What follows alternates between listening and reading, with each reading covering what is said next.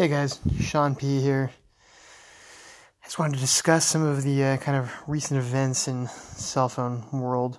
First and foremost, if you listen to us at all, you've probably heard me say, I don't know, a couple dozen times at this point that 2018 has been a disappointing year for me. And that's true. I don't know, it's been kind of a weird year with all the notch phones and nothing's really been that impressive. So a few weeks ago, there was a leak of what was purported to be the Huawei Mate 20 Pro. And the leak showed a phone with like exceedingly tiny bezels, and they had kind of squeezed a front-facing camera in the very top part of the bezel, but again, much smaller than anything else we've seen.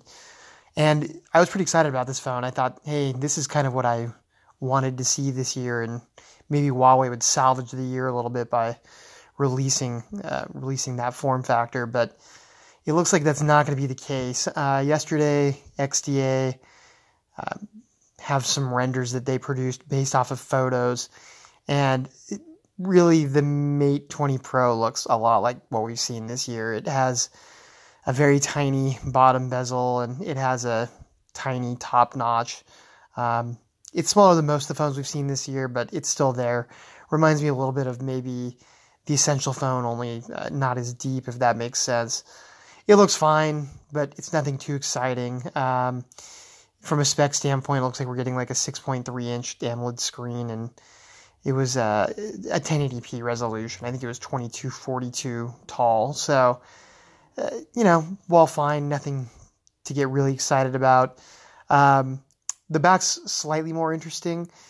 Huawei is going to have the triple camera system that is similar to the P20 Pro that got released earlier this year, but they've arranged it kind of in the middle top of the phone in a arrangement of like 4, if you will. So it's 3 cameras and then a flash. So it's a square that houses everything. And I don't think we've seen a phone that has the camera module in this configuration before. So it's something relatively novel. It actually looks kind of neat. I don't hate it. It's certainly unique. But overall, in looking at this phone, it's kind of more of the same. So it's certainly not anything groundbreaking. Too bad. What else this week? One of the cooler pieces of news is it looks like the OnePlus 6T is going to make its way to a U.S. carrier later this year, probably in October. And that carrier is T-Mobile. I'm a T-Mobile customer, so this is pretty exciting. I think you probably have heard me say that the OnePlus 6 is my phone of the year thus far. So I have high hopes for the OnePlus 6T, and the fact that it's going to be available on a carrier for people to pick up and be more widely available is, I think, good for the brand and ultimately good for consumers. So, it's great to see that. I think kind of lastly, the last thing that in the last week we've seen from a news standpoint is all of the reviews of the Note9 that have come out. And as you'd expect, the reviews are really strong, actually.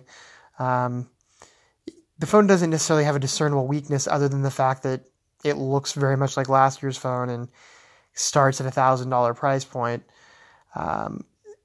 Overall, again, it looks like a great phone, all things considered, but I'm just having a tough time getting hyped on this thing. It just seems like more of the same. I feel like Samsung's still holding back, and I'm hoping the Galaxy S10 will be a lot more interesting because the Note 9 just, I don't know, it seems like a mild S upgrade, and as with everything else this year, ultimately comes off as a little disappointing to me, but we'll see. I haven't had my hands on one yet. I need to get over to a Best Buy or a T-Mobile store and check one out, but just haven't had a chance. So, I don't know. Great reviews. If you're looking for a new phone, maybe it's the phone for you. I still think it's overpriced, and the fact that we're talking about $1,000 plus cell phones is just incredible. Thank you, Apple. All right, guys. I think that's it for now. Kind of a small update, but that's what's going on. So, as always, thanks for listening. Check out silicontheory.com and our YouTube channel, and we'll do it again soon. Thanks, guys.